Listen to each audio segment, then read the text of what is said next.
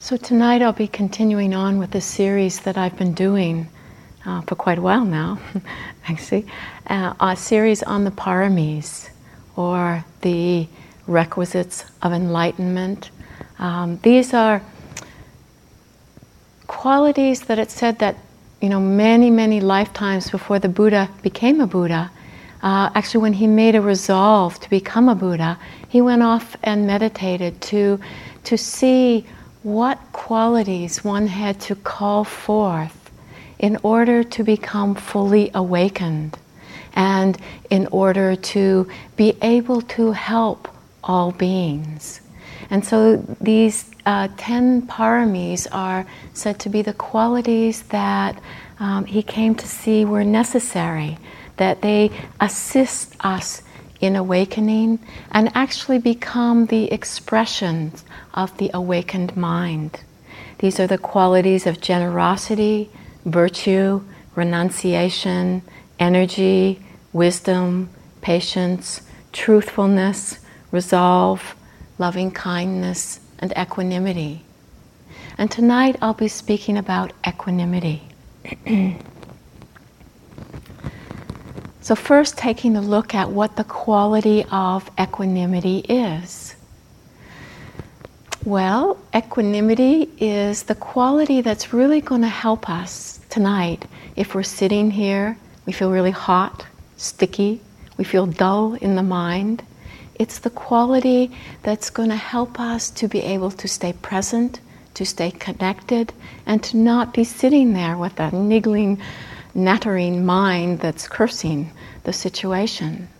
It will help us to remain balanced, poised, centered amidst what could be unpleasant sensations. Equanimity is present when there's a strong balance in the mind, where we find that the mind is neither attracted to experience in the way of identifying, wanting to hang on to, wanting to grasp onto. And it's also present when the mind is not being repelled by experience, where it's not pushing away, trying to annihilate or get rid of experience. It's where there is an evenness in the mind. The mind is impartial to whether the experience be pleasant or unpleasant. It's open, receptive to whatever is arising in our experience. It allows us to be with a continual flow of experience, a flow that maybe at times we really experience a lot of pleasant states, and then it shifts and there's unpleasant experience. Or sometimes this flow can shift from one to the other very quickly. And equanimity allows us to embrace it all, not to have preference, not to be picking and choosing what we want to experience, but to be able to hold the vast array of experience that arises in our minds and body. We find that when equanimity is present, when things are going well, when it's pleasant experience, we don't get caught up in an excitement, an enthusiasm that actually starts to disconnect us. Nor do we find that when things are difficult, that we fall into states of despair. With equanimity, the mind doesn't fall into extremes. I'd like to share a version of a teaching story that's often used with equanimity. And I think if you looked back over the different versions, it adapts to fit whatever culture we live in. So this is a version of it that comes, I think, from our culture. There was a man who was unexpectedly laid off from work. A neighbor learned of this event and sadly shook his head and said, how terrible it is that you have lost your job." "Perhaps," the man replied. And since the man was now unemployed, he took a walk downtown. There he bumped into an old friend who was a successful banker. And the banker offered him a job at twice the money that he had been receiving in his old job. When the neighbor heard this good news, he could barely contain his excitement. He said, "That's fantastic!" "Perhaps," answered the man. And then 2 days later, the man was working at his new job, and he slipped and he injured his back. He had to hobble home. The neighbor noticed him hobbling home, and when he found out about it, he said, "Oh, that's really an unlucky break." "Perhaps," said the man. And then the next day, the man stayed at home nursing his bad back. And the bank that he had been working at was victimized by a terrifying robbery on that day.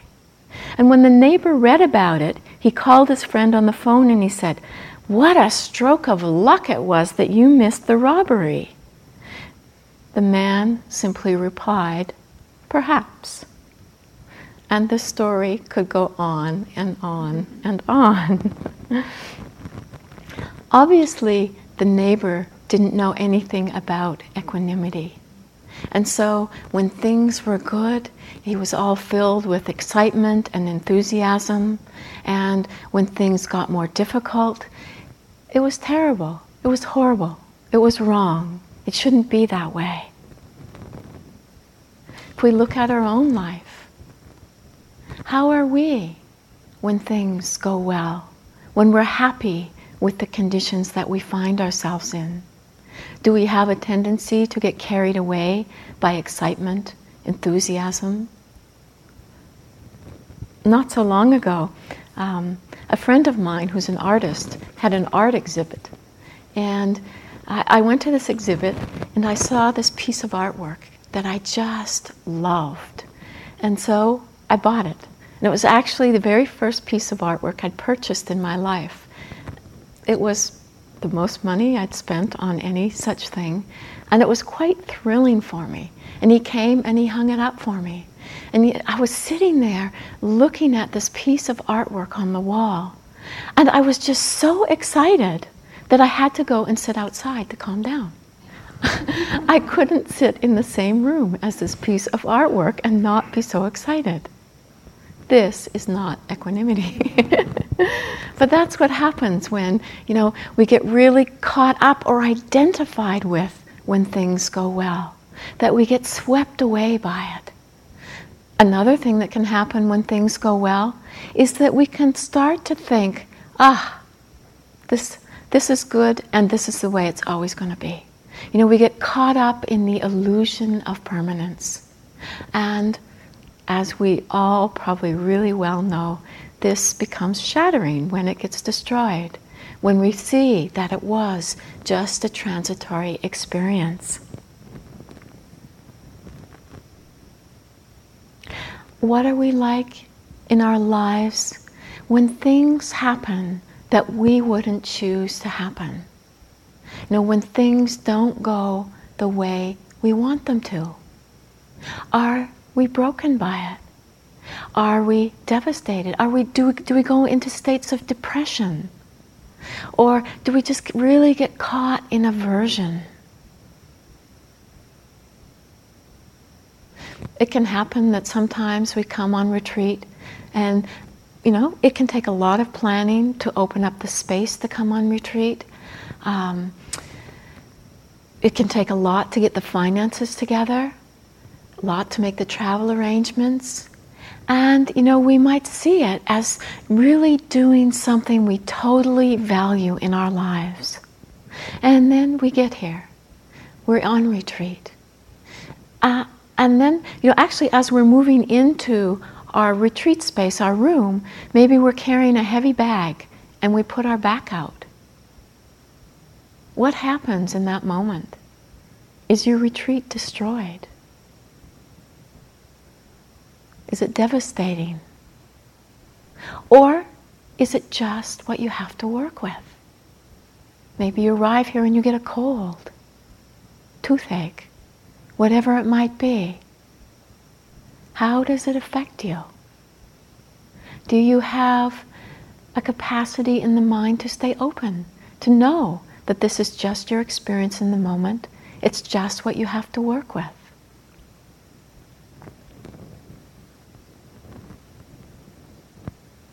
It could be things not going the way we like when, one morning we decide to come and sit in the hall. And there's a very beautiful energy in this hall. We've probably all tasted of it. So we come down with some anticipation and we sit down in the hall, and then suddenly outside there's some workmen and they're talking really loudly. Are we at ease with it? Is it just simply hearing? Or are we struggling with our experience? Just noticing how we react when either experiences are really pleasant or unpleasant. Is there a sense of balance in the mind? Can we stay open and connected?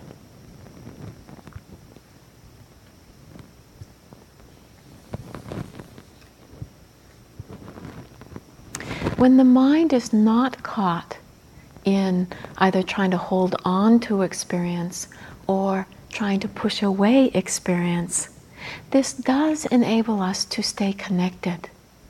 And through being able to stay connected, we can see clearly. We can see clearly because we aren't fighting with this reactivity in the mind. We aren't experiencing or seeing through all of the filters that come with reactivity. We're able to see without holding on to concepts or ideas of how things should be, but can really see and experience life directly and immediately. And because we can see clearly, because there is this balance in the mind, it helps us to step into the unknown, to be able to venture into unknown territory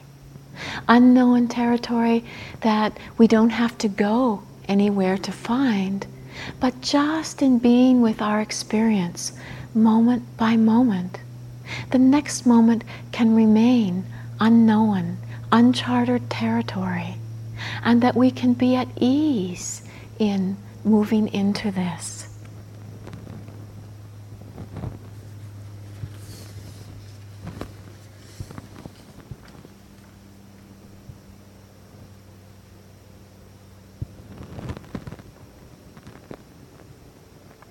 Equanimity is often likened to a mountain.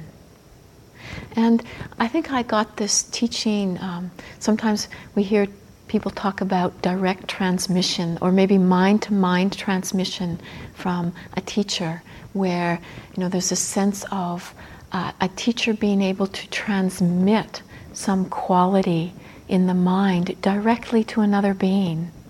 Well, my transmission about equanimity came to me from the mountains themselves. In my own life, I always felt like the mountains were my first teacher. And it was this quality of equanimity that I experienced through being in the presence of the mountains. And being in the presence of mountains, one sees how a mountain gets inundated by all kinds of conditions. That at times there be the warmth of the sunshine. At times there can be strong winds blowing. The rain can fall really heavily. Or there can be snowstorms, ice storms, hailstorms. Mountains are prone to getting struck by lightning. And the mountain is unwavering amidst all of this. It doesn't wobble. It stands steady. And this is the strength of the mind filled with equanimity. that all the storms from life can simply pass through. And the mind is unwavering, steadfast, firm, poised, balanced. I remember it so clearly from sitting on the side of a mountain, and in just the course of a day to experience many of the changes that I've just spoken of. Because things change so fast on a mountain.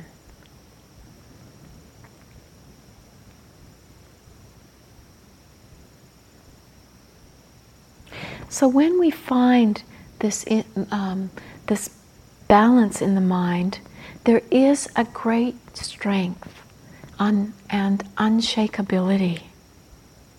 This unshakability is not rigid or fixed. Rather, it's a malleability that can open to each of these experiences.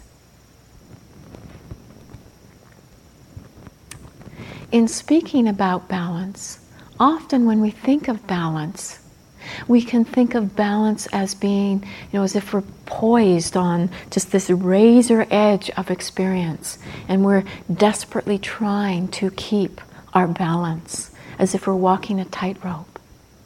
And yet, the balance of equanimity is really different. It's so spacious. It's so vast. It's enormous.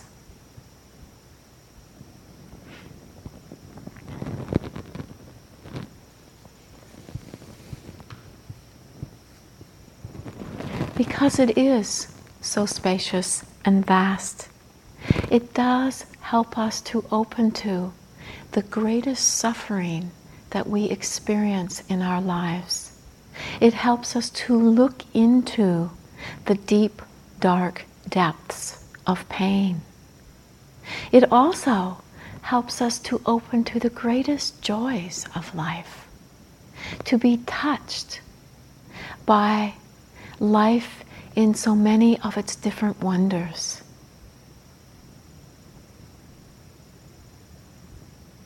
I'd like to share a few lines from a poem by Rainer Rilke from his Book of Hours. Let everything happen to you, beauty and terror. Just keep going. No feeling is final.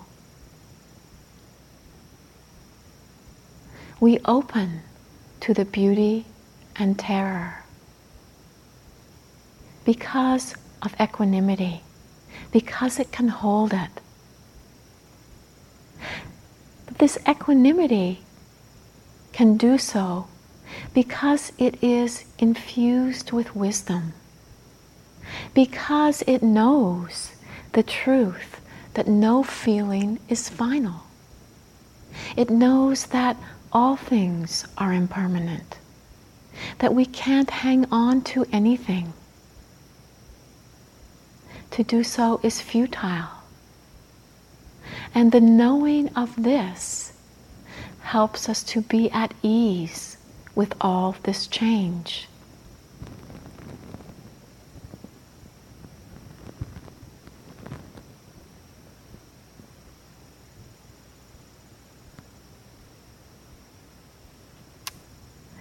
Equanimity is infused with the quality of acceptance, a deep, deep acceptance, and for many of us, a deepening acceptance. And in speaking of this too, there can be a misconception that this acceptance is passive, that it leads us to a non-responsiveness. When it's not understood correctly, we think that this acceptance leads us into feelings of hopelessness. It's just the way things are. I can't do anything about it. Might as well live with it. Which isn't filled with a resonance of acceptance. Has a sense of aversiveness to it, pointlessness to it. So there's a disconnect that happens with that type of acceptance. But the type of acceptance that equanimity has is a patient acceptance. It helps us to open to our experience because this is what's happening. This is the momentary truth. And we know that we can't hang on. So it allows us to open to our experience, which then allows a responsiveness rather than a reactivity. From the place of acceptance and clear seeing, we can respond with wisdom to life rather than being caught in our states of reactivity.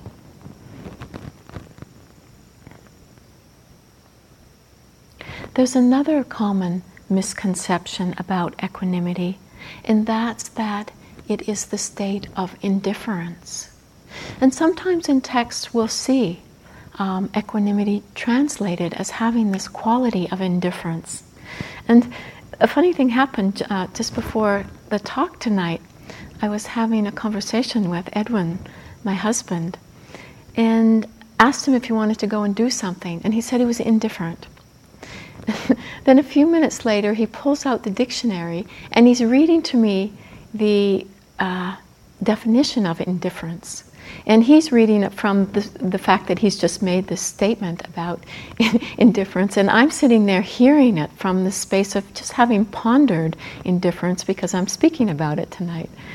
But it was interesting to me because at first it said something that seemed really true about equanimity. It said there's no bias, prejudice, or preference, that there's an impartial quality. And I heard that and I thought, yeah, equanimity. When equanimity is present, we aren't pulled by our preferences or our biases, and that that we're not selectively choosing our experience. But then he went on to say, it's when one is disinterested, without interest or concern, not caring, and apathetic. And that equanimity is not. And thus the confusion. So, it's something to pay attention to in our own experience, because actually it's said, in Brahmavihara practice that the near enemy of equanimity is indifference, because it can appear like equanimity. And so there can be a way in which, we have this sense of nothing really rocking the boat, but there's a disconnect that's happened. There's this quality of disinterest. There's a quality of separation or apathy that's present, where equanimity itself can only happen with connection. We have to be totally connected to the experience and know the experience deeply for equanimity to be present. It has a quality of full engagement.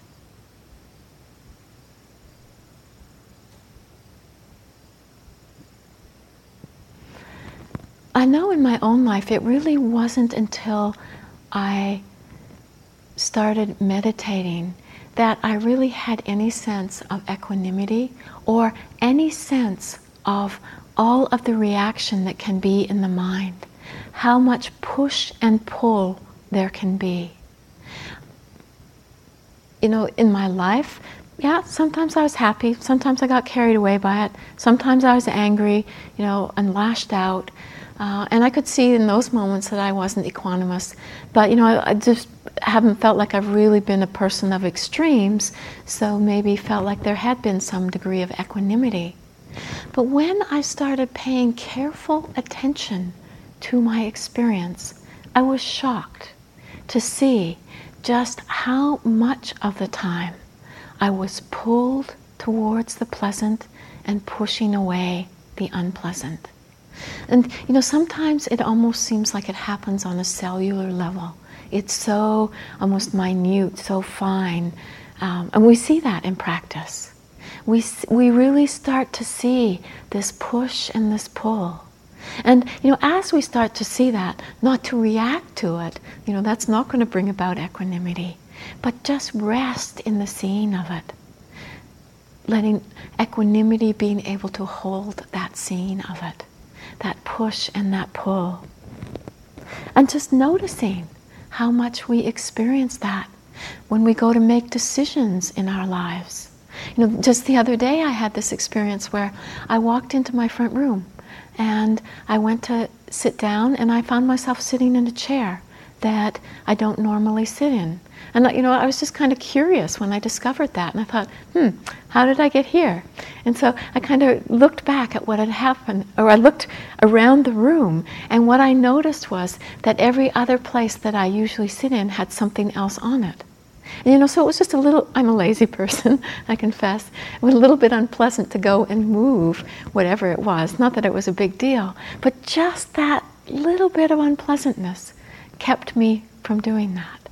And when we look at the course of our lives, if we're all the time navigating away from that little bit of unpleasantness, what's the overall effect in our lives? It's not going to help us to open to pain. It's not going to help us to open to suffering. We'll find, that we're just living a very, very narrow, sheltered life. Something that really isn't sustainable. Because we can't hide from the truth of suffering.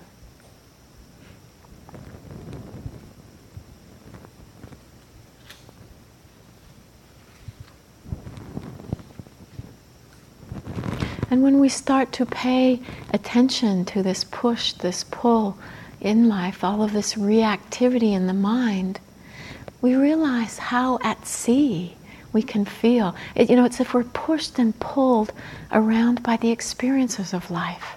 And it's very tiring. It's exhausting.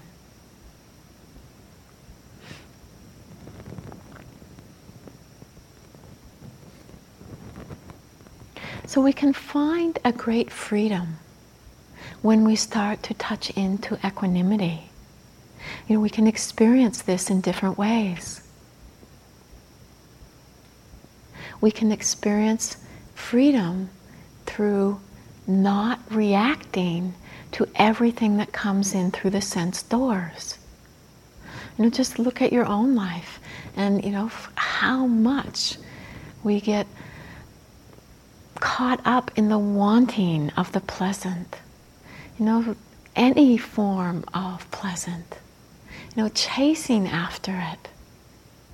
How much we just get run by this desire for pleasant experience. So in being here, equanimity can help us in a lot of ways. Here we are in a retreat center where the food is prepared for us. It means that we have to eat what's offered. If we don't have equanimity, we can suffer a great deal. It can be, excruciating to go down and see dishes day after day that we don't want to eat.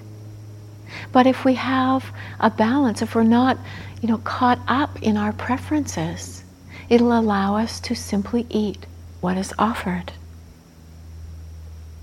It will allow us to eat from a place of wisdom, where we eat simply to nourish the body, and we aren't driven to stuff our faces when we like the food. We eat from a place of balance.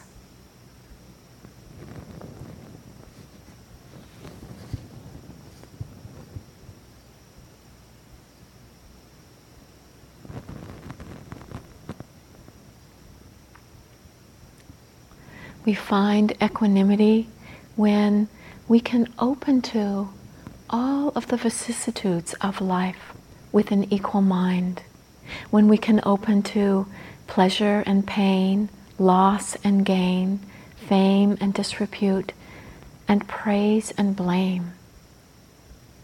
I find praise and blame the one that I look at over and over again. I think it's something that many of us commonly experience in our lives. I know as a teacher, it really happens. One day a yogi's sitting there and just saying how much you've helped them and how great it's been, and just singing praises. And then the next yogi might walk in and they're in a state of despair, and it's my fault. That I have failed in some way. If I took it all personally, I'd be crazy. It changes so quickly. And yet, when I can simply hear it and let it go, and not, when it's praised, get I glorified? Oh yeah, I'm a really good teacher. Or when it's horrible, man, I better go back to school. I didn't get this quite right. We're not caught up in what's being said. We can have an equal mind whether it's praise or it's blame.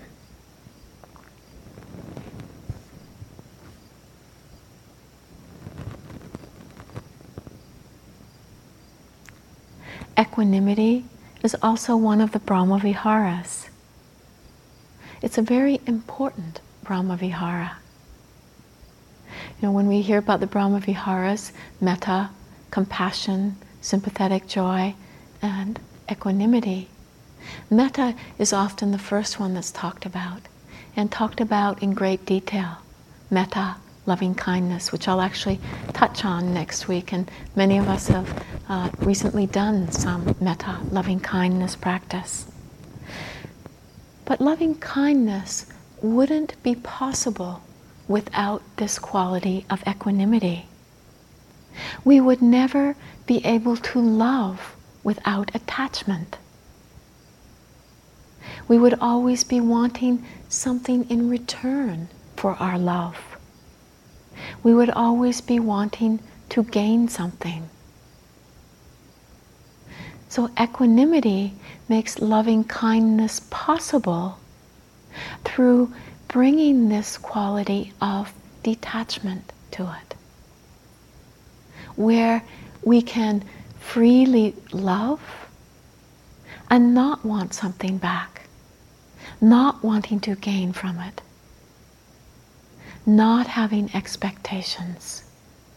We can love and let go. It also enables us to open up the circle of loving kindness.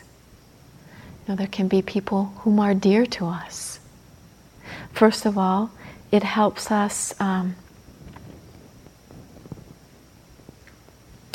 to let go of our attachment to these people.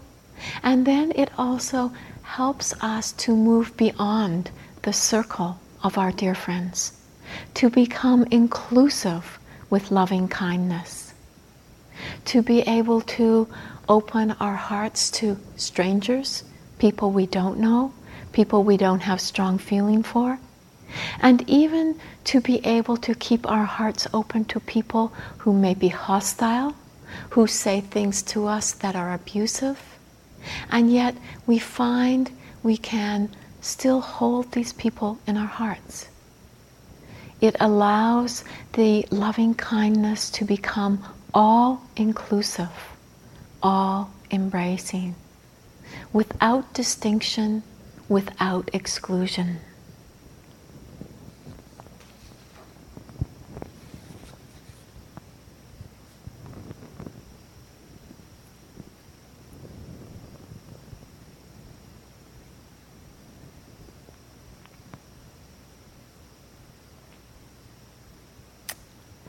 A way that equanimity is often portrayed is through the description of parents who have children, dearly love their children, take care of their children when they're young, help them in the world because they need help, when they're young.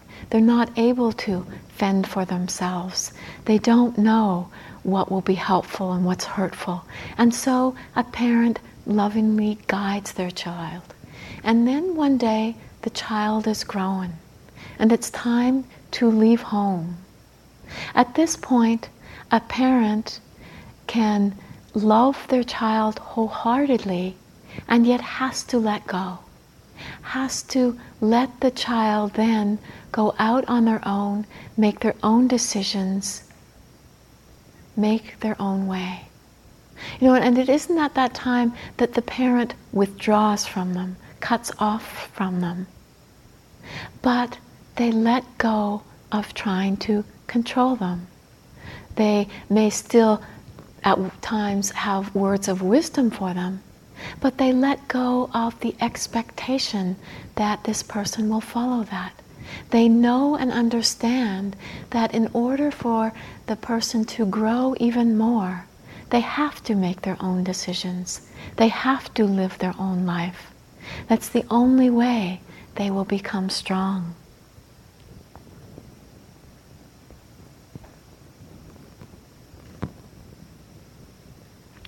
When equanimity is taught as a Brahmavihara, there's a phrase that is used that I find very powerful. It's all beings are owners of their own karma. Their happiness or unhappiness depends upon their actions and not upon my wishes for them. When I was doing Brahmavihara practice, I had been practicing for at least 6 weeks before I did equanimity practice. And when I heard this phrase, it was completely sobering. With the metta, compassion, somewhat differently, but then sympathetic joy, there was quite an elation in the heart. And then suddenly, in hearing this phrase, all beings are owners of their own karma. Their happiness or unhappiness depends upon their actions and not upon my wishes for them.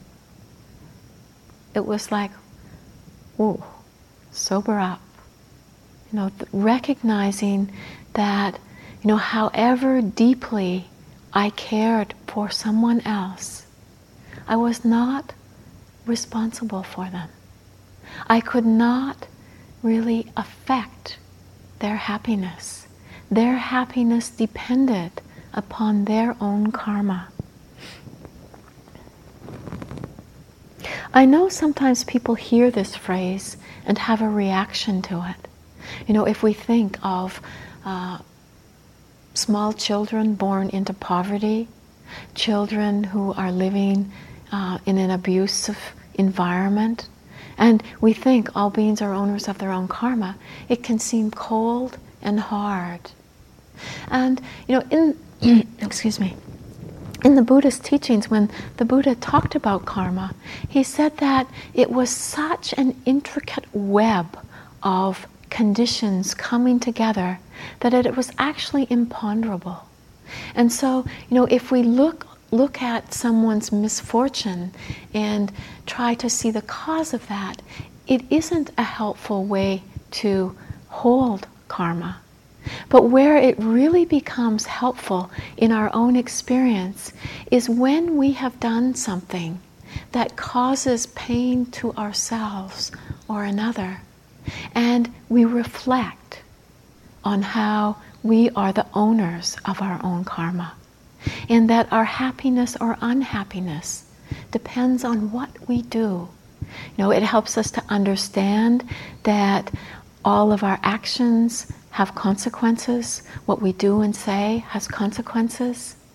And it helps us to be honest and upright with what we do and say. I had a really strong experience of this a while ago. Actually, it was last year. I was sitting in a retreat here with Sayadaw U Pandita. And towards the end of that retreat, in a question and answer period, I had the questions were handwritten, and I'd sent in this question, and it was read out And then as the question was read, I was asked to identify myself. So I was seen who asked that question. And it wasn't a skillful question. And so when Sayadaw U Pandita started answering the question, he started hammering on me. And as he hammered on me, I experienced states of shame, embarrassment, judgment. I felt at that time actually like my mind was pushed into equanimity because there was a spaciousness that was holding it. And then later that night, when it wasn't quite so strong and the equanimity started to recede, it was, how could I come back into balance again? You know, I was really hard on myself. And what I found most helpful was to reflect on these phrases, to reflect on that I was the owner of my own karma, and that my happiness depended on my own actions. And, you know, in that, it was like I could sit, I have helped create this, you know, through my actions. And it helped me to just sit with whatever the consequences were, to own it, and to be able to open to it. It was very powerful for me.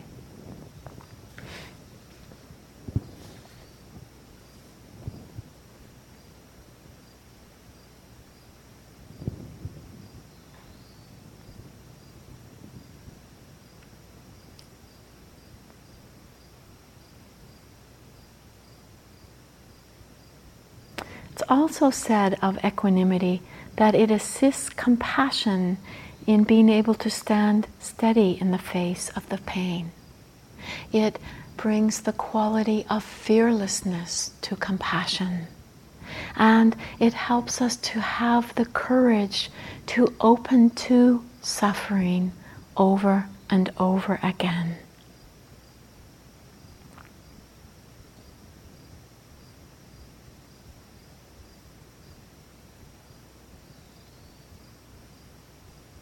Equanimity is such a powerful force in the mind.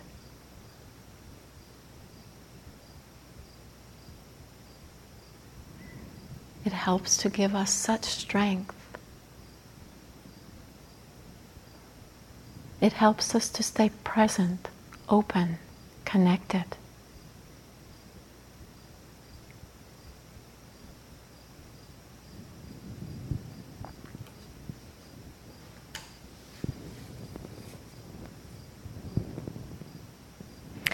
In summarizing the quality of equanimity, it's said of equanimity that it has the characteristic of promoting the aspect of neutrality.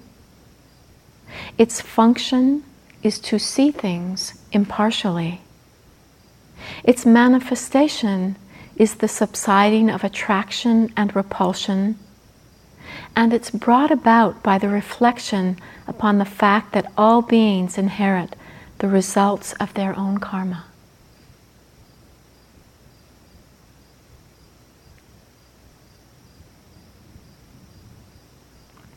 I'd like to say a little bit about the perfection of equanimity as it relates to the other paramis.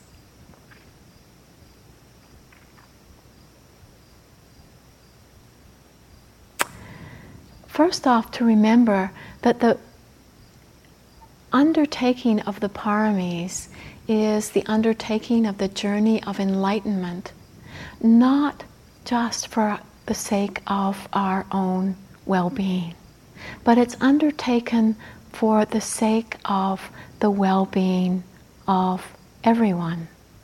And so without equanimity, we will never be able to open and stand steady in the face of awakening for the benefit and welfare of all beings. We find that dana, or generosity, will never be perfected without equanimity because just a second.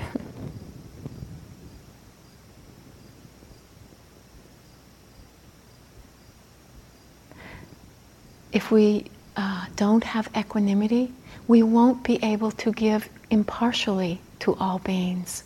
We'll save our generosity for those that are dear to us. With virtue, we find that without equanimity, we won't truly understand karma. We won't truly understand that which is wholesome and that which is unwholesome. Renunciation cannot be perfected without equanimity because we will always have attachment. Attachment that doesn't allow us to let go, relinquish, renounce.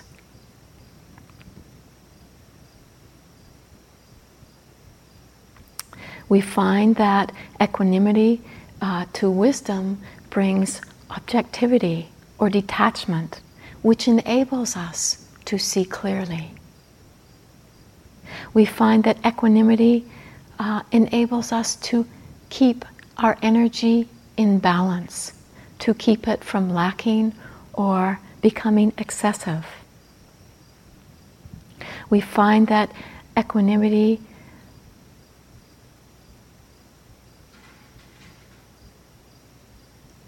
allows us to be patient and to be accepting of how things are, rather than trying to change the way things are.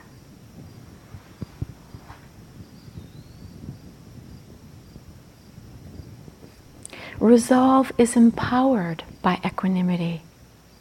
With resolve, we find that great determination to stand steady in the perfection of the Paramis, or the undertaking of the journey of awakening.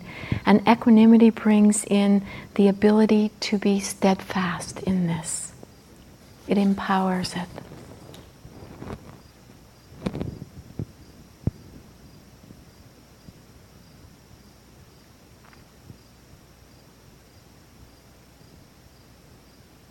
With truthfulness, we find that equanimity helps us over and over again to have the capacity to recognize momentary truths, to be able to open to whatever is arising, and to accept this as a momentary truth.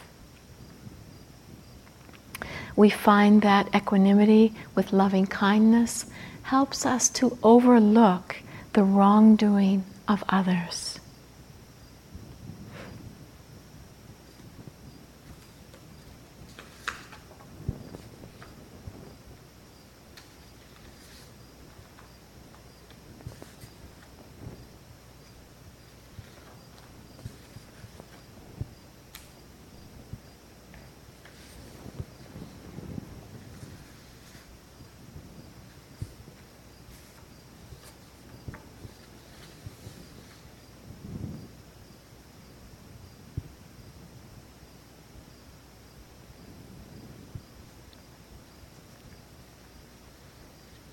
So finding ways to access equanimity, it actually arises organically when we practice moment-to-moment mindfulness. It's one of the things that arises in the mind when we can be with our experience moment by moment and have this quality of acceptance. We'll find equanimity naturally growing. At the beginning of a retreat, it's not always so evident because there is the reactivity. And so we learn to steady the mind through developing concentration, staying steady with concentration. This will help to strengthen the factor of equanimity.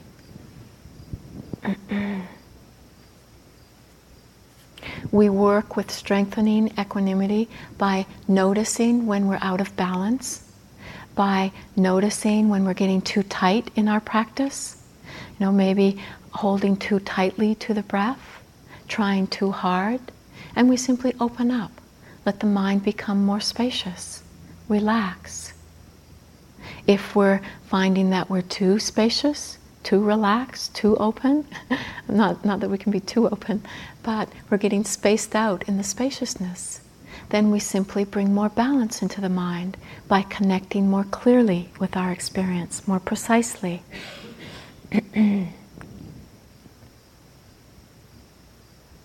We can work with equanimity by not limiting our practice to just sitting or walking meditation, but by paying attention to everything that we do in a day, paying attention to daily activities. You know, there's no one thing in a day that we do, in a day that is more important than anything else. So we practice bringing this full engagement of heart-mind to any experience.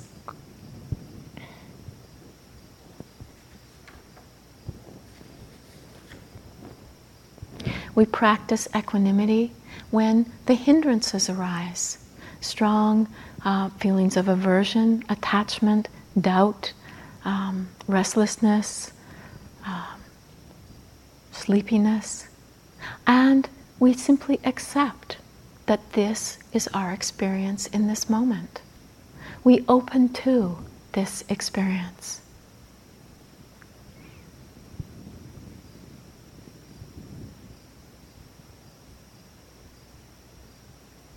We learn to work directly with these forces of attachment and aversion, which helps us to face our own suffering, helps us to have courage to venture into the unknown.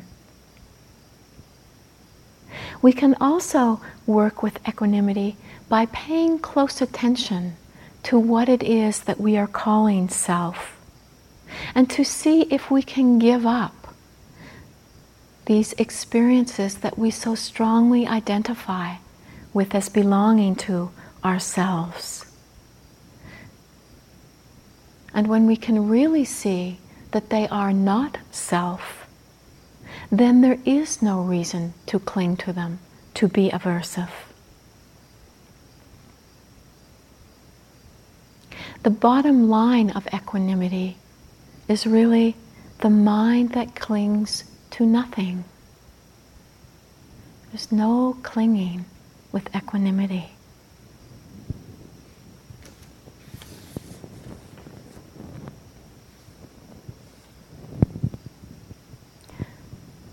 So I'd like to at this time do a short guided meditation that just helps to highlight this quality of equanimity.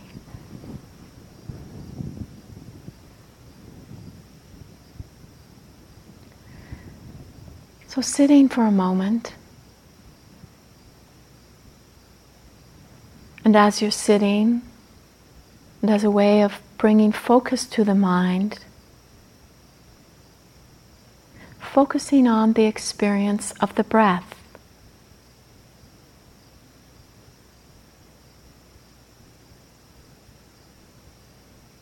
And we can invite equanimity through accepting this breath, however it is. Whether it be smooth and fluid, harsh and bumpy, erratic, constantly changing.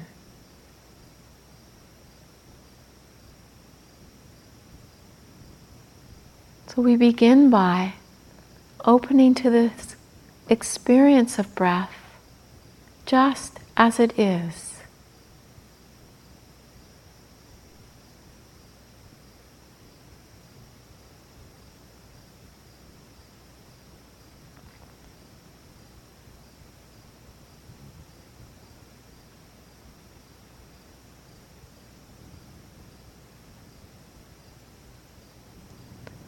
And then opening the awareness to the experience of hearing.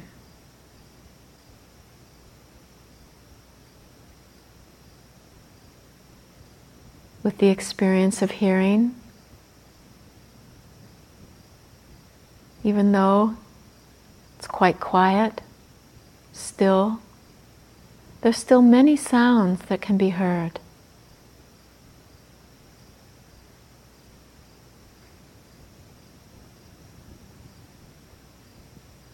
It can be sounds that are distant,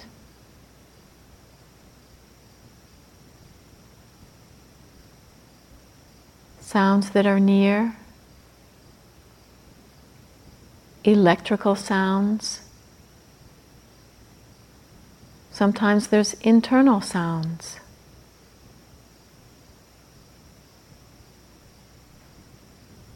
And with all of these sounds, not picking or choosing,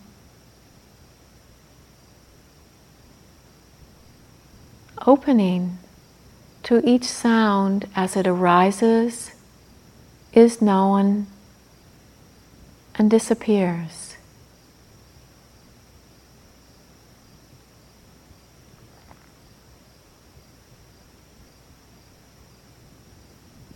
Just letting the mind be open and relaxed.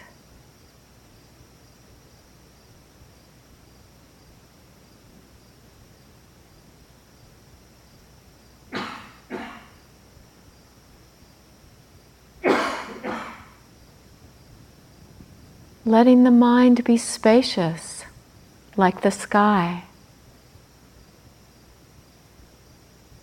The sky that contains within it the clouds, the wind, the rain, the sun.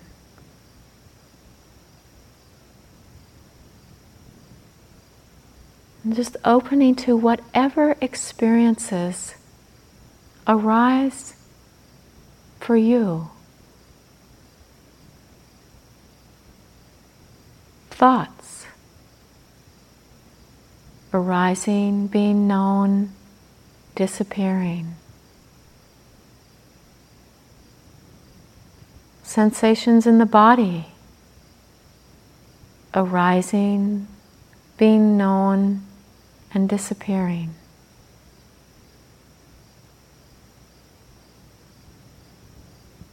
There might be mind states. Joy, peace, calm. Or maybe there's aversion, frustration, disappointment.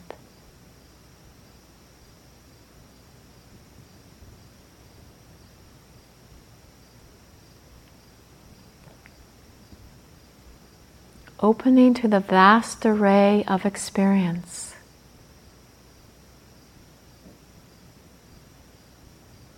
Without picking or choosing.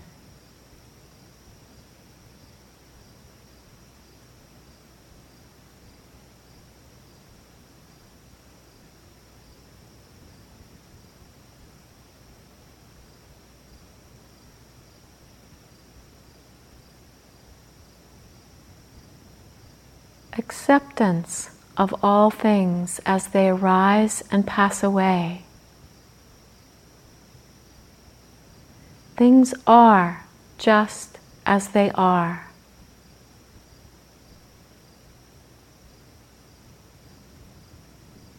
The mind undisturbed by changing experience.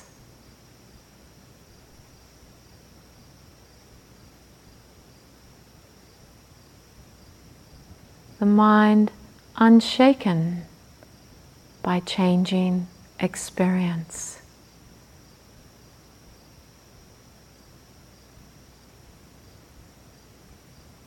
Knowing however much we may want things to be a certain way, things are as they are.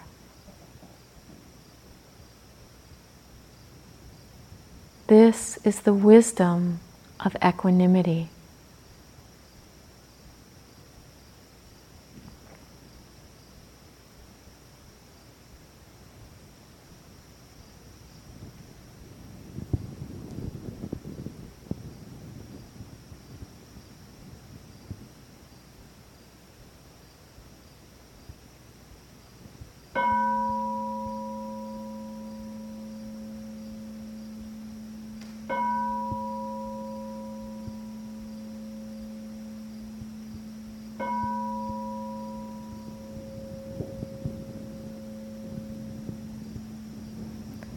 May all beings know the wisdom of equanimity.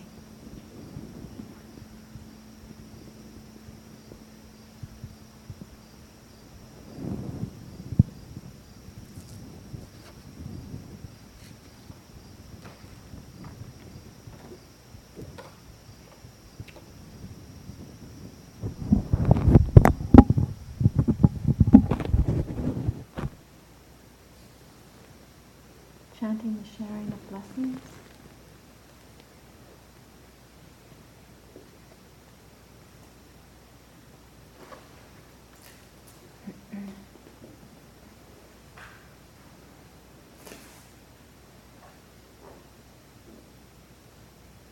Now let us chant the verses of sharing and aspiration.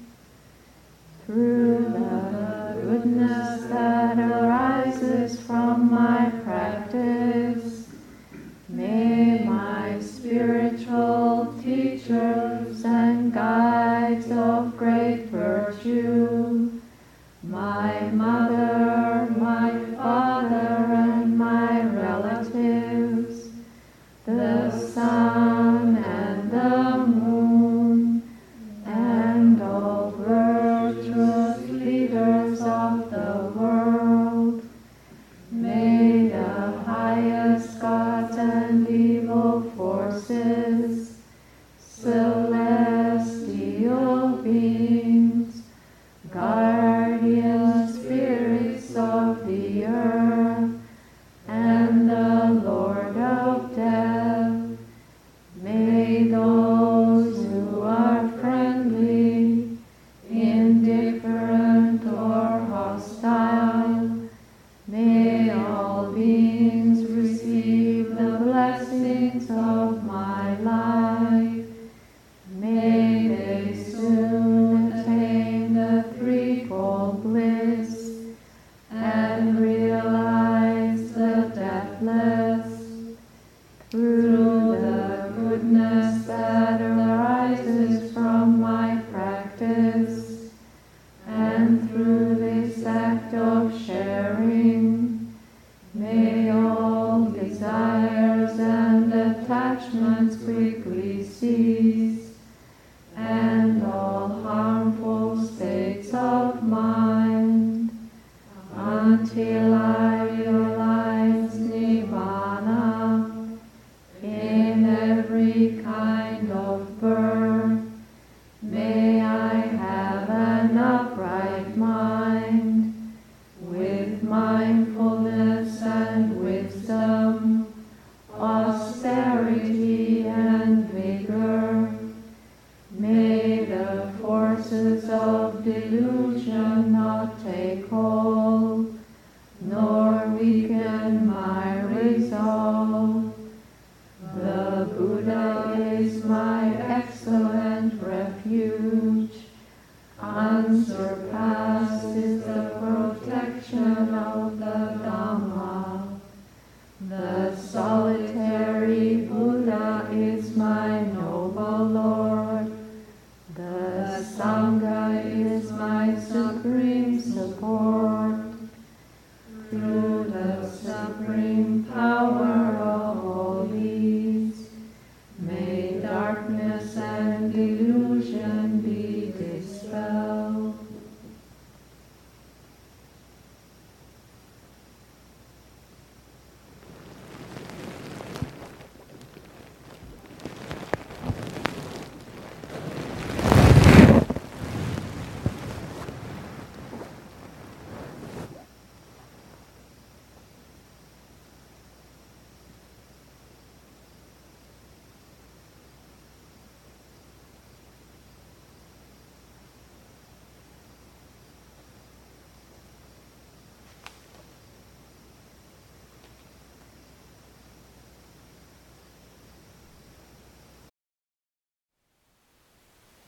Thank you for listening. To learn how you can support the teachers and Dharma Seed, please visit dharmaseed.org/donate.